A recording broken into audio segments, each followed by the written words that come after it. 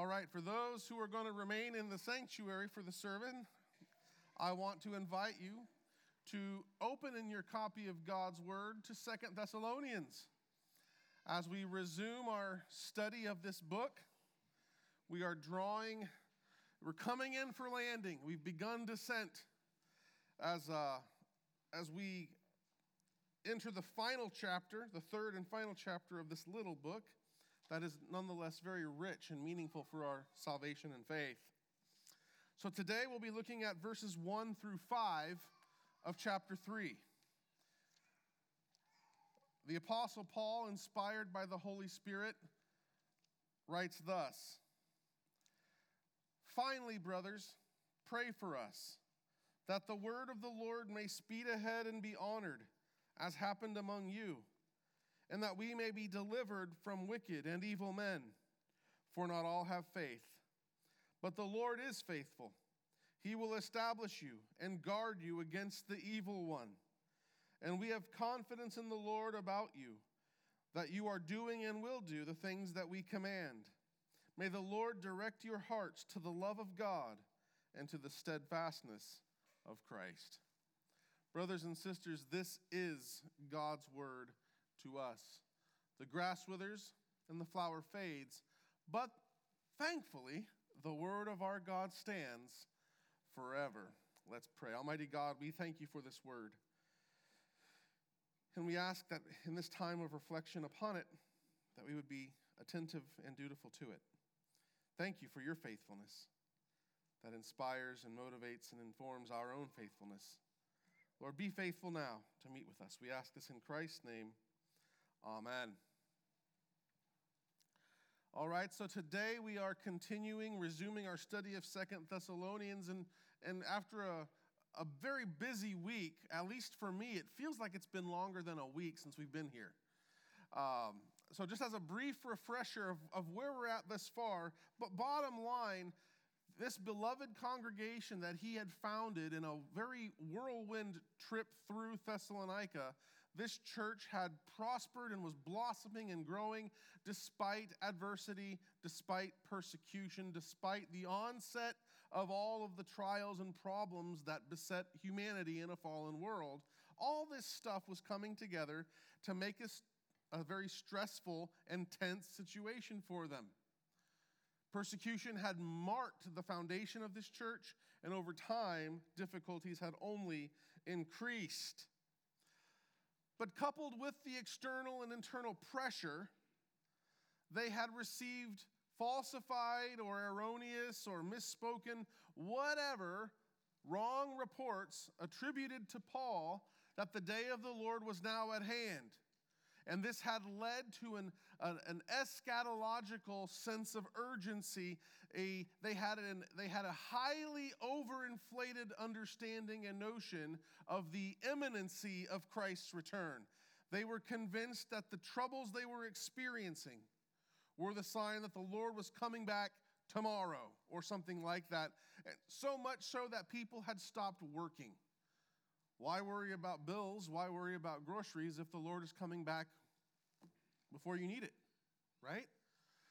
And so Paul wants to hit the brakes, cool their jets, so to speak, because what happens to a person when they are sold in on a hope and that hope doesn't get realized? When all of their expectations and dreams they wither. There's this huge deflation that occurs. And they become disillusioned and jaded. And he didn't want that for them. He didn't want to see their faith implode, so to speak, as a church. And so he's writing to fix this correction. That, hey guys, I realize the persecution has intensified. And you guys have done a commendable job of bearing up under it. Praise God for that. You have been so steadfast in the face of difficulty. But about these false reports that the day of the Lord is at hand, man, that's just not true, guys. You see, the Lord won't return until these things happen. And so he automatically, by doing that, takes the foot off the gas. Hey, some things that haven't happened, that must happen, are still yet to come. But then he gives a glimpse of how things are going to be. And in the midst of that, it's a picture of the things that are. He gives them the two signs that are going to come, that must come, the great apostasy and the revealing of the man of lawlessness. And we see that these two things are the ultimate antitypes. They're the ultimate expression of types that we see manifest now, or what we see now are the shadows of substances that are there in an ultimate form to be revealed later. And so there's rebellion and apostasy now. And every time we see rebellion and apostasy now, we should be alert. We should be careful. We should be cautious. We should be attentive. There are antichrists now. 1 John tells us this. It's not a matter of debate. Anytime you see a person or a regime or an institution set itself up as the one in whom you are to trust, it's setting itself up in opposition and replacement to Christ, and it is the spirit of Antichrist, the scripture tells us. And so anytime we see this, we are to be wary, knowing that they point to an ultimate and final manifestation. And we are to be on guard at all times, because what is the ultimate power? The ultimate tool in the arsenal of Satan that feeds and pushes the rebellions and the antichrists and all that stuff? It's the power of deception. The power of deception is the tool that makes us believe that we're seeing something grand, that we're seeing something amazing, that we're beholding something wondrous, when it's really an illusion meant to keep us from the truth. But then Paul does something even more profound than share that insight. He gives us a glimpse behind the curtain's curtain. You see, there are times in life when we think that nothing is in control, that it's chaos. Have you had one of those moments where everything seems to be spinning and it doesn't seem like there's anything in control? Then there are those times when it feels like something evil is definitely in control. Okay? But what Paul wants us to understand is, even in those moments, the power behind the power behind the power is God himself. It is God himself who sends this great delusion upon the unbelieving world, that they would be confirmed in their rebellion and hostility towards him. So the agency and power and will and choices and actions of Satan, which inform the actions and agency of wicked humans, are nonetheless being under the sovereign direction of God himself. So, brothers and sisters, it is important to remember that in no case, at no time, at no place is God not in control. And so when we confess that Jesus Christ is Lord, as we looked last week, he is truly Lord. And what we think about his lordship informs how we understand the problems of the now and the troubles that we're told will come tomorrow. He never, ever for a moment takes his hand off the wheel. He is in control. And it's that truth that informs what Paul does now as he pivots. Okay, I've built you up. I've addressed this false report that's been attributed to us. Now, in the midst of your life, in the midst of your context, it's time to get practical. Okay, so the first thing he wants to do is remind them, get their eyes off their own trouble, and he points them to his prayer needs. This is a helpful thing for Christians because we are prone to navel-gazing. People are prone to worrying and getting so focused on their own problems that they forget that there's other things going on out there.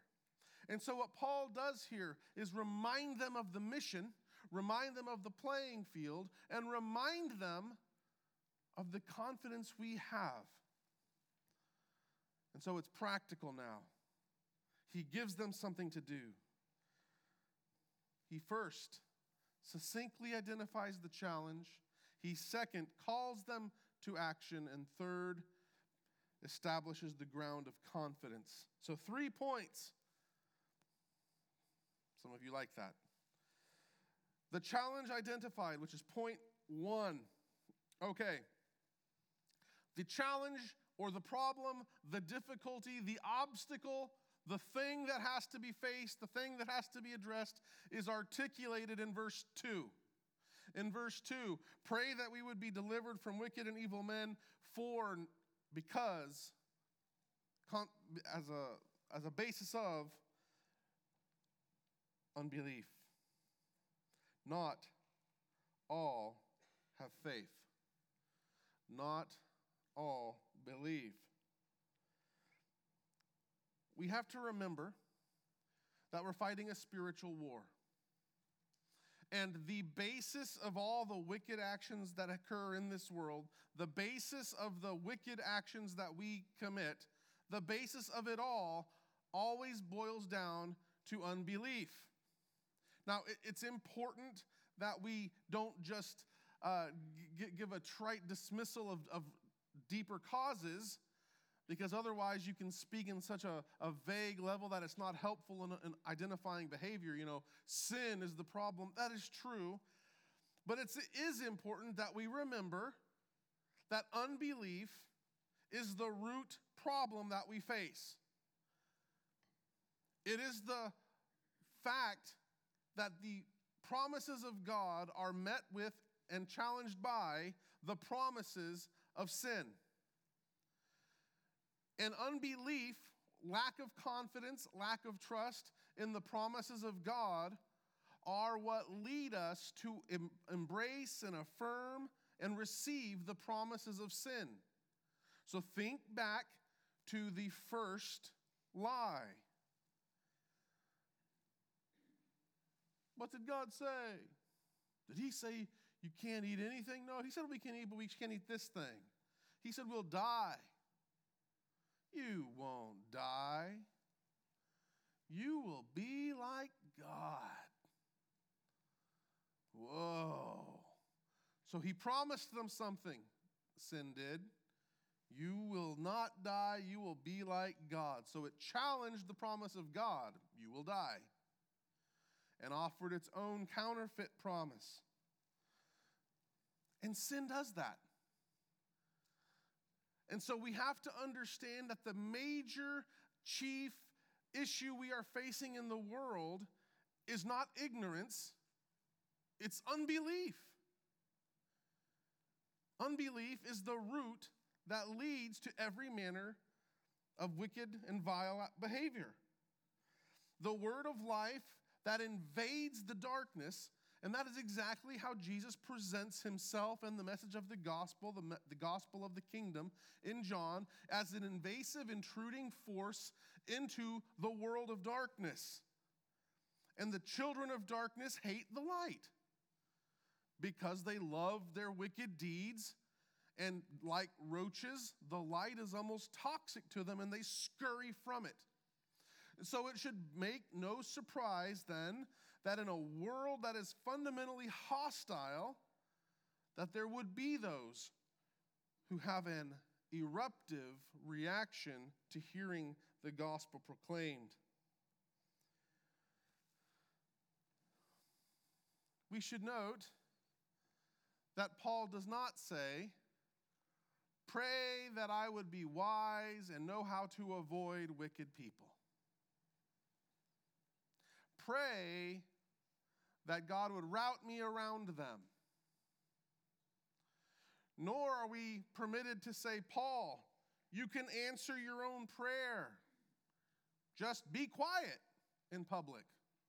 Don't you know how rude it is to interject your religious beliefs in the public square unsolicited? Just preach in the church. You know, if you would just show up in church and preach and that's it, the world won't mess with you. The fact that he doesn't and the fact that we can't shows the mission we're on here. You see, the challenge is that there's unbelief in the world and that there are dangerous people out there that we need God's protection from. But nonetheless, we are called to engage the world. Paul is called to bring the gospel to all nations. We are called to forward advance the kingdom of God into enemy territory. And this means direct confrontation at times. And so this is what Paul does. He will not back down. And so after identifying the problem, he gives us our call to action, which we see led off for us in verse 1, when Paul says, "Pray for us." Praying isn't the only thing we're supposed to do, but I dare say it's the first and most consequential thing we do. It's a spiritual battle we're facing, a spiritual war we're in against primarily spiritual forces. And if it's true that the principal problem is unbelief, do you see how prayer is our first and most powerful weapon? Because in an unbelieving world, prayer is a complete waste of time. I mean, if you think about it, from the mind of an unbeliever, what are you accomplishing when you pray? Nothing. You've wasted your time and you've articulated expressions to the air. To an unbelieving world, prayer is foolish, it's folly, it's a waste, it's wishful thinking at best. Which is why, in a spiritual war, it is the first and greatest weapon, because it is the evidence and the fruit immediately of a life of faith that says, you know what? I know there are spiritual forces and realities that I cannot see, but they're real. God is true. God is here. You are not just the thing that's opposed to me. You are enslaved by a spiritual force that makes you inclined to be hostile to me. And praying is the expression of the life of faith. So do we pray? Do you pray? I don't just mean for your supper or with the devotions, but do you actually pray? Do you seek God's face in your time of difficulty? Do you seek God's face in your time of joy, in your time of sorrow, when you're going through hardship and heartache? Do you pray? In the midst of trouble, it's the thing Paul asks for. He doesn't say, hey, send me some money. He doesn't say, hey, send me some people. He says, send up some prayers. Okay? And he prays he wants prayer for two things. And we see that the focus here is on the mission and the mission succeeding much more than the missionary. What's the first petition he wants them to pray for? That the word of the Lord. He prays specifically about the advancement of the gospel, of the word of the Lord. And this petition is in two parts. First, he prays that it would run ahead, that it would speed along. It says, but the imagery here is like a horse in just an open field, just galloping at full speed, unhindered by any weight or obstacle. Run ahead. He wants the gospel to advance. Just go. Go, gospel, go. And the second thing is he wants the word of the Lord to be honored, to be received and recognized for what it is, the authoritative message from God. And then he presents them as an example of what it looks like when that happens. And only secondarily, in verse 2, does he pray that they would be delivered from wicked people. That sense of priority is important. It's not accidental. He prays this way continually.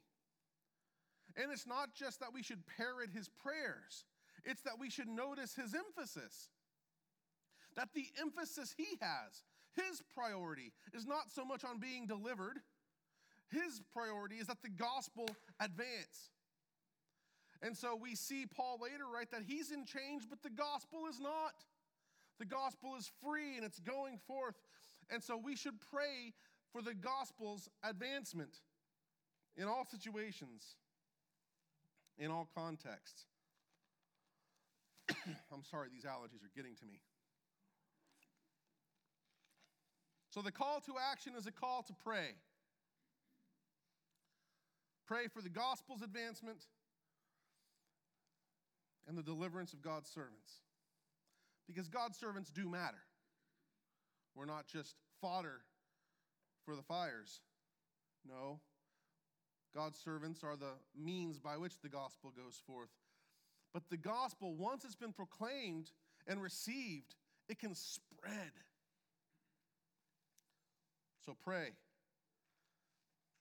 and go to action. And then Paul gives us the confidence that is warranted in the face of a wall of opposition. That confidence is based upon the faithfulness of God himself, which we see in verse 3. When he says, but the Lord is faithful, and this is juxtaposed against the faithlessness of the masses.